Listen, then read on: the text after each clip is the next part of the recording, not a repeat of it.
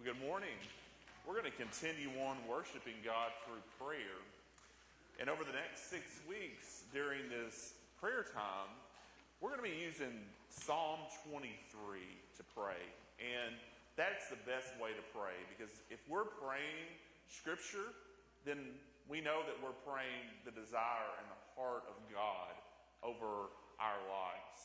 Psalm 23, as you know, because it's so familiar, starts like this: the Lord is my shepherd. I have what I need. Our world focuses on created things. They think that created things are what they really need. But our God shows us that He is who we really need.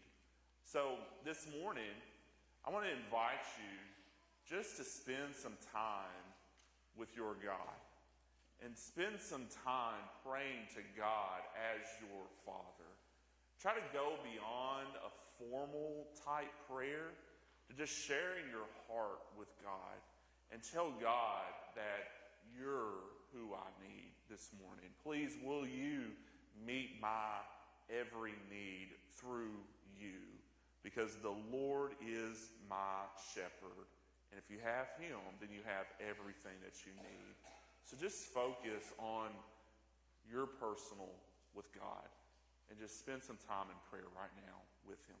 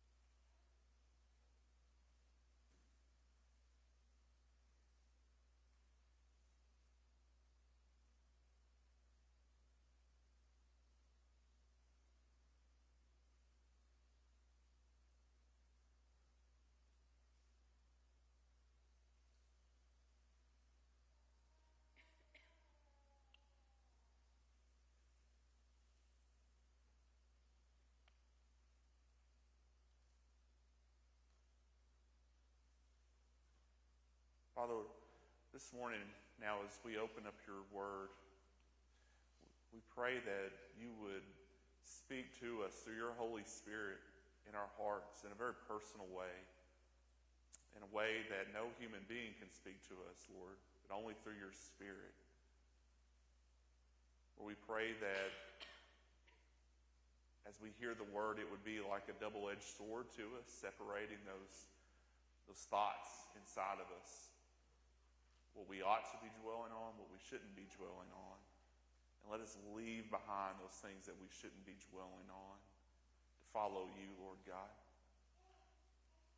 Please be our Father. Please be our shepherd this morning. It's in Jesus' name that I pray. Amen. One of the most powerful and moving testimonies of forgiveness comes from a lady named Corrie ten Boom. Corrie ten Boom lived in the Netherlands, early 1900s.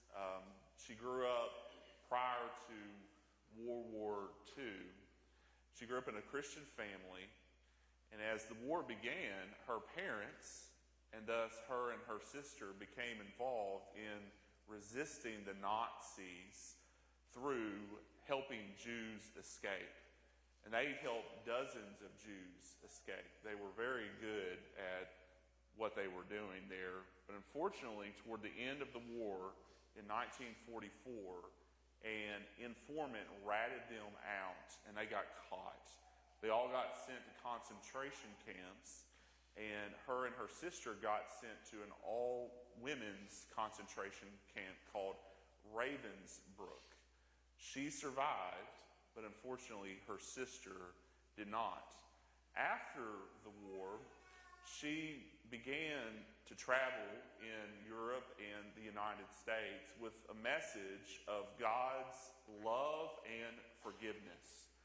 And in 1947, she found herself doing several speaking engagements in Germany itself, again, emphasizing God's love and forgiveness to the people there.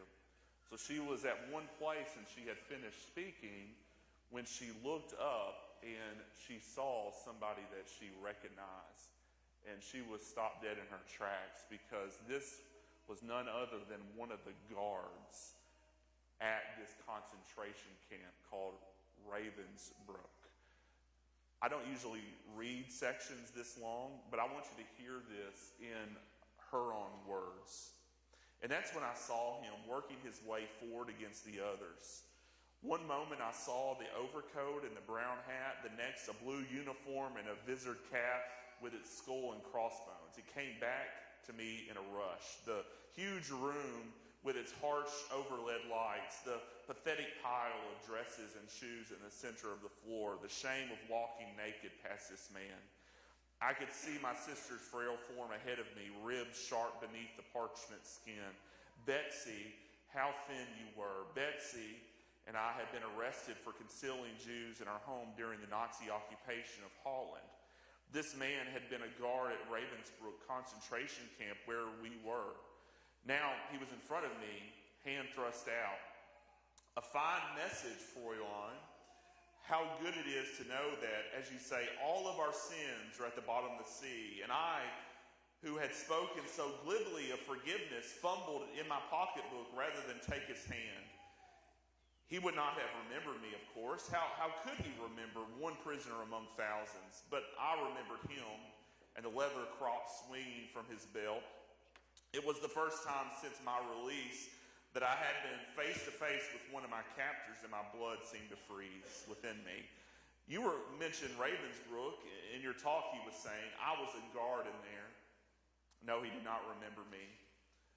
But since that time, he went on, I have become a Christian.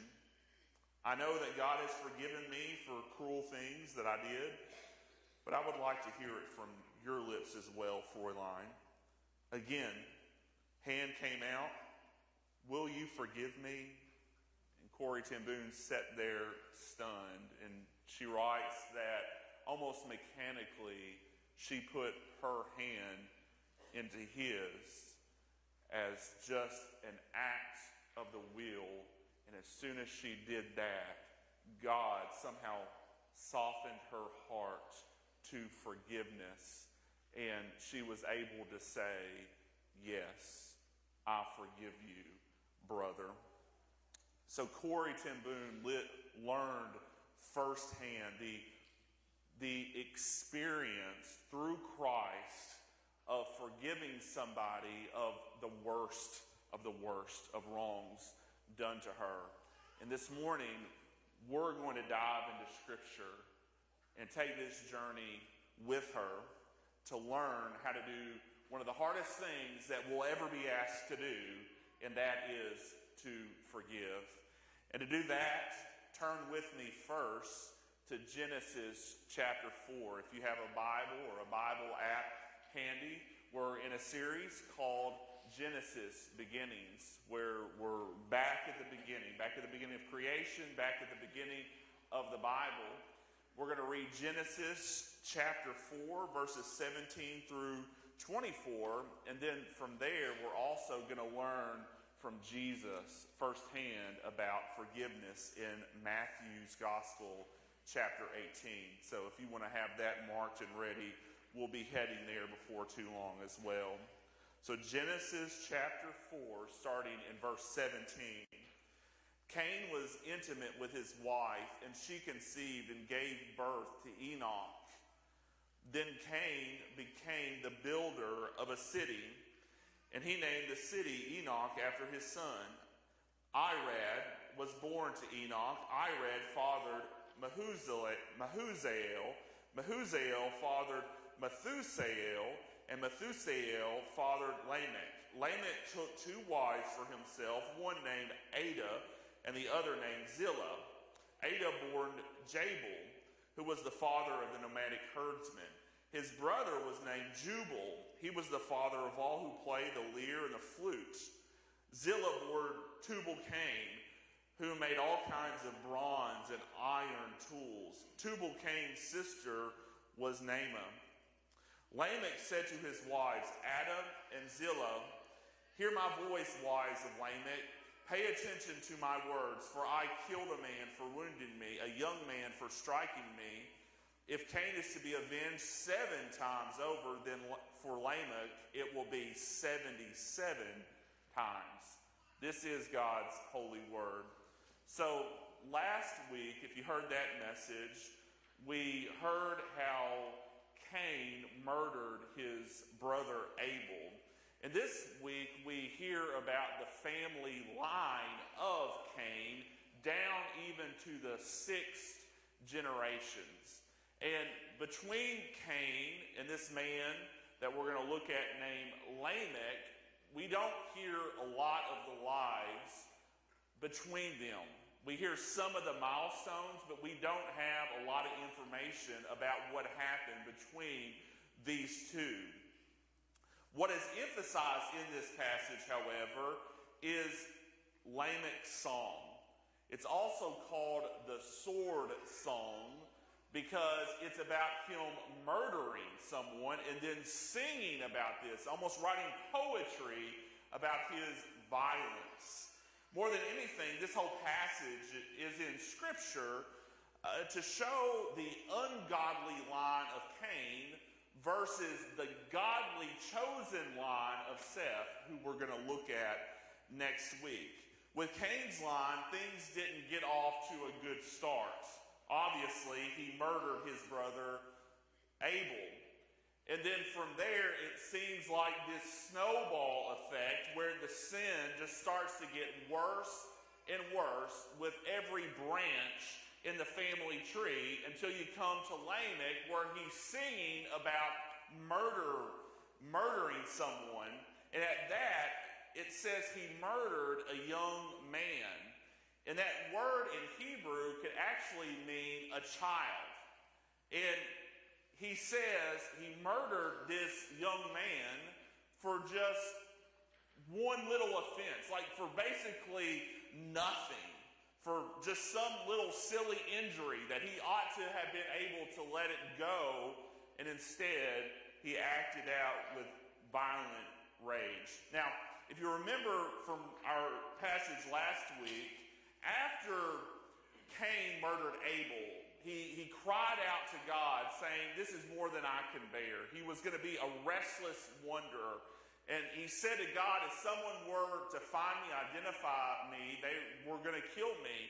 So God, in his mercy, placed some type of mark on Cain, which kept him from being murdered, somehow protected him. And in this, Cain had claimed that he would suffer vengeance 7 times over for what he did. Now, that's in verse 15, if you want to back up and glance at that. But then, if you look at Lamech's song down in verses 23 and 24, you hear him sarcastically singing about how just for somebody touching him, he murdered them, and they will be deserving to be punished 77 times over if someone were to come and murder him. Basically laughing off this accountability. Basically not even acknowledging any wrong that he had done. Now, think about it. What does that have to do with us? Isn't that oftentimes what makes forgiveness so hard? That they've wronged you, they've hurt you deeply, they've wronged a loved one, they've hurt a loved one really deeply, and they aren't even sorry about it. In a lot of cases, they don't even acknowledge what they did. They don't even acknowledge any type of wrong. They don't want anything to do with any type of accountability. Isn't that what makes forgiveness so difficult?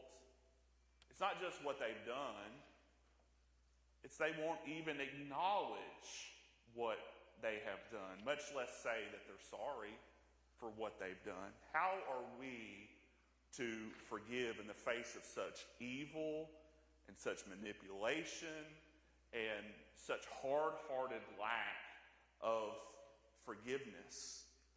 Well, thankfully, Jesus does give us some help here. And he gives us answers, and he himself, more importantly, is our answer.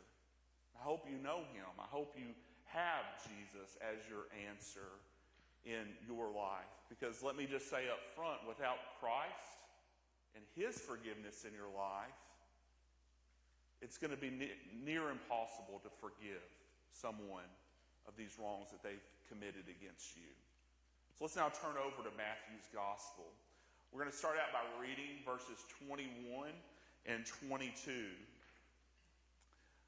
Then Peter approached him and asked, Lord, how many times shall I forgive my brother or sister who sins against me?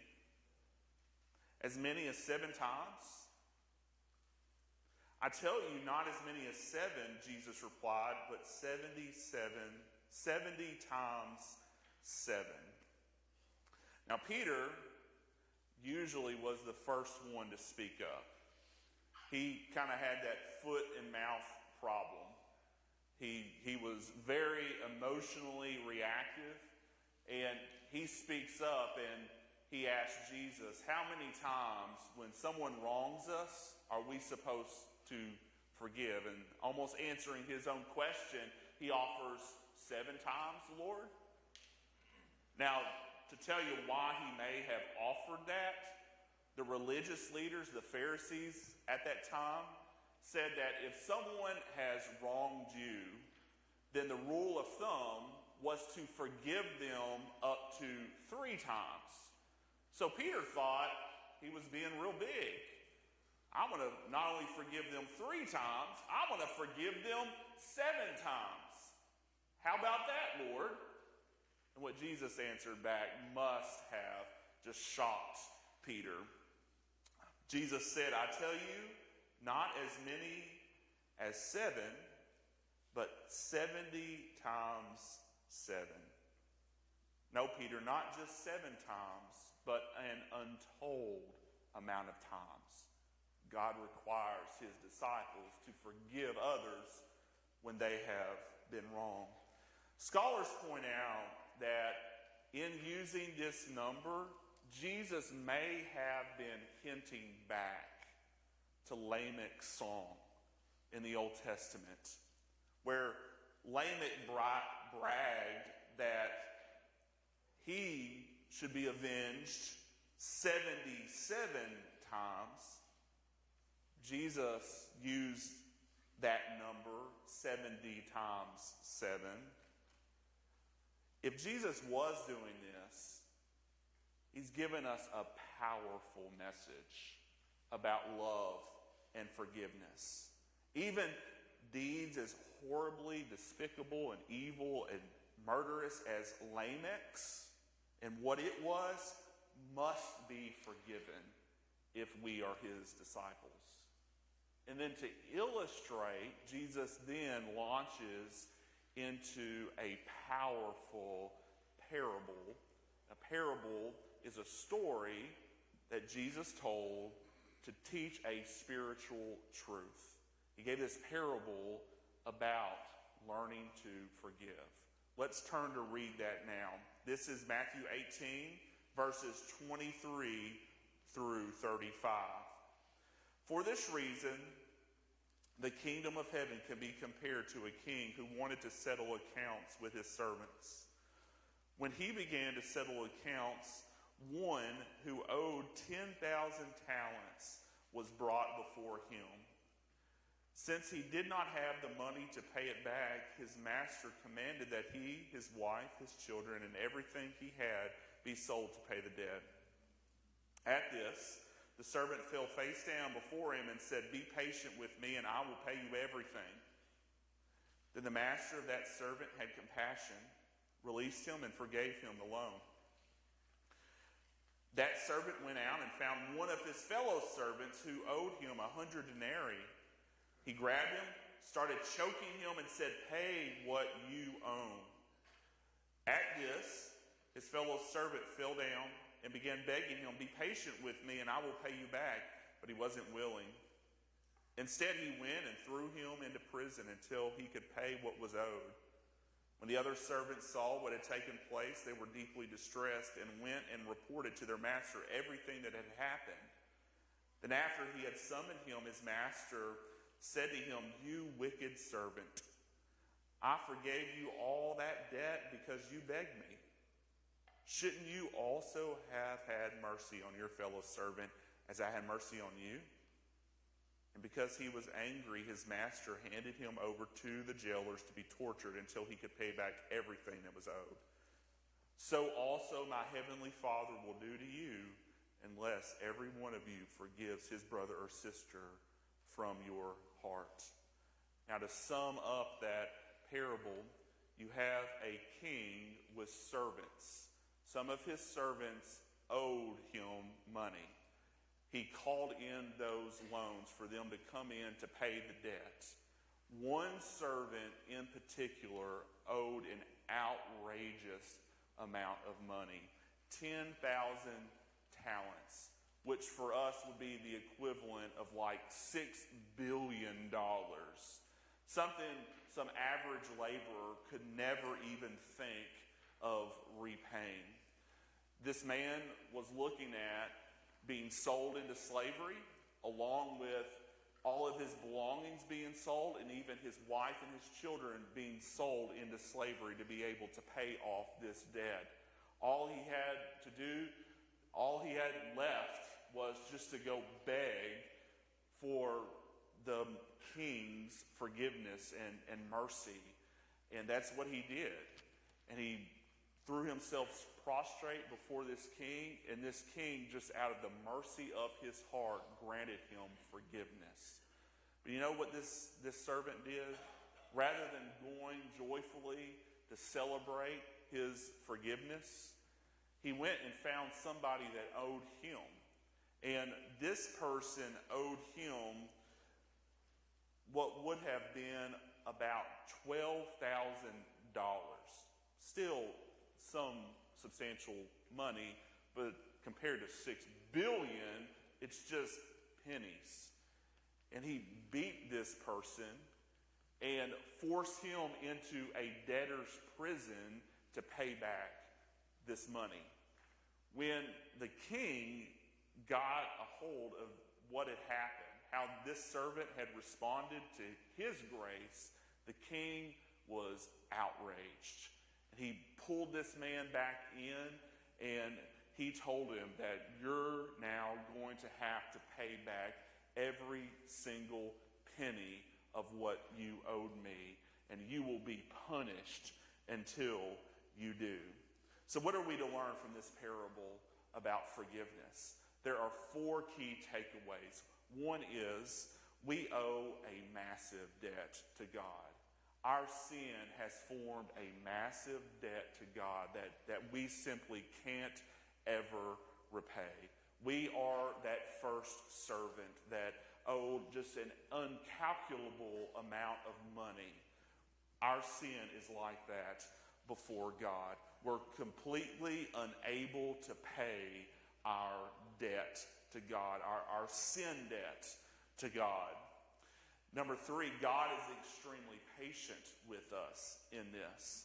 2 Peter chapter 3, verse 9 says, "The Lord does not delay his promise, as some understand delay, but is patient with you, not wanting any to perish, but all to come to repentance." Have you ever wondered why God hasn't demanded our debt from us? Have you ever wondered why we're not immediately punished for all of our sins?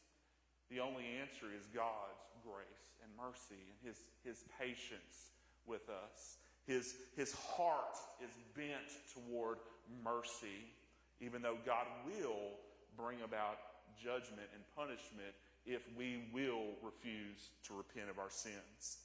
Number 4, the depth of God's forgiveness and grace is shown in this parable if we will receive it.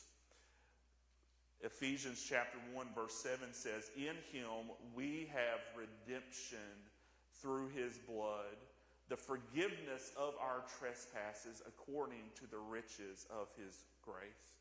The cross is all about God's forgiveness. It's all about his redemption. The word redemption means to buy something back.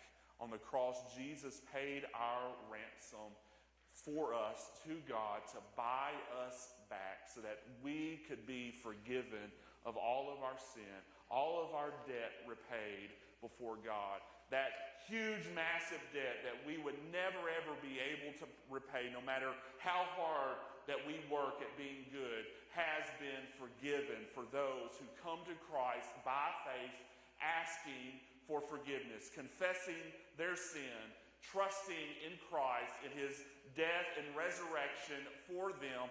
Their sin has been washed away and forgiven. Their debt has been paid, and they are now released. Have you ever come to a place in your life where you have sincerely come to Christ saying, "I'm a sinner. God, I'm unable to pay back my debt before you. Will you save me, Lord? Jesus is my only hope. Will you save me, Lord? I trust in him." Now, with all of these awesome truths, let's all admit forgiveness is still hard. Just as the forgiveness of the servant in the parable had not penetrated into his heart and changed his heart, so often does the knowledge of our salvation not penetrate into our heart and change our heart and bend it toward forgiveness of other people and the wrongs that they have committed against us. So what kind of forgiveness did Jesus have in mind here when he said that we are to forgive other people of their sins and wrongs against us? Verse 35 gives us the answer. "So also my heavenly Father will do to you unless every one of you forgives his brother or sister from your heart." So there you have it. Jesus was speaking about something that happens in our hearts. He was talking about attitudinal forgiveness, an attitude of forgiveness that every believer in Jesus Christ is required to have. Corrie ten Boom, the lady that I shared about in the beginning of the message, emphasized continually in her teaching how forgiveness isn't a matter of feeling. It's not a matter of emotion. It's a matter of the will. It's a choice that we make to release somebody from our debt that has wronged us. Forgiveness is an act of surrender before God to obey him because his word tells us that we're to forgive. Getting to the point of forgiveness now may be a process, and there may be a lot of emotions in that process. But forgiveness itself is not a process. It's a decision that we make. It's an act of the will. It's Corrie ten Boom thrusting out her hand to that concentration camp guard. And in that moment, she bent her will to forgive. God enabled her the grace of forgiveness of this prison guard. This is something that we decide to do with God's enablement and help on the inside. It's a heart change. It's a submission to the Lord Jesus Christ. Forgiveness isn't a feeling, because you can't wait until you stop feeling hurt or robbed or angry or bitter about what happened to you. Forgiveness is an act of the will. And in fact, when we're willing to forgive, that's when most of the time we find that release in our emotions. That's when those emotions begin to change, when we change our hearts. It's a decision to start treating them as a human being again. In forgiveness, we stop holding that which they have done against them. We release them. We stop trying to punish them in various ways. We stop withholding our affection. We stop trying to talk bad about them. We stop trying to hurt them in different ways, and we let it go in forgiveness. Now, how do you know when you have forgiven the other person? Sometimes that is a little bit confusing. Let me just offer 3 different ways that we know when we have forgiven that person. You know that you've forgiven that person truly if you don't bring it up again to that person. When you're in a disagreement about another matter with this person, then you don't go back there again. You don't use that as another way to win an argument with them. You stop bringing that up again. If you're really forgiving them, you stop using what they did against you as a weapon in the present. So you don't bring it up to them, but you also don't bring it up in true forgiveness with other people. You aren't out and about whispering in conversations away from that person, telling other people how bad they were, how bad they are. You stop trying to put them in a bad light if you have forgiven that person. And the last is the hardest in forgiveness. You don't even bring it up to yourself. You aren't at work just thinking about and rehearsing over and over again in your mind what happened. You aren't in the morning getting up and thinking about this and just grinding that axe over and over again.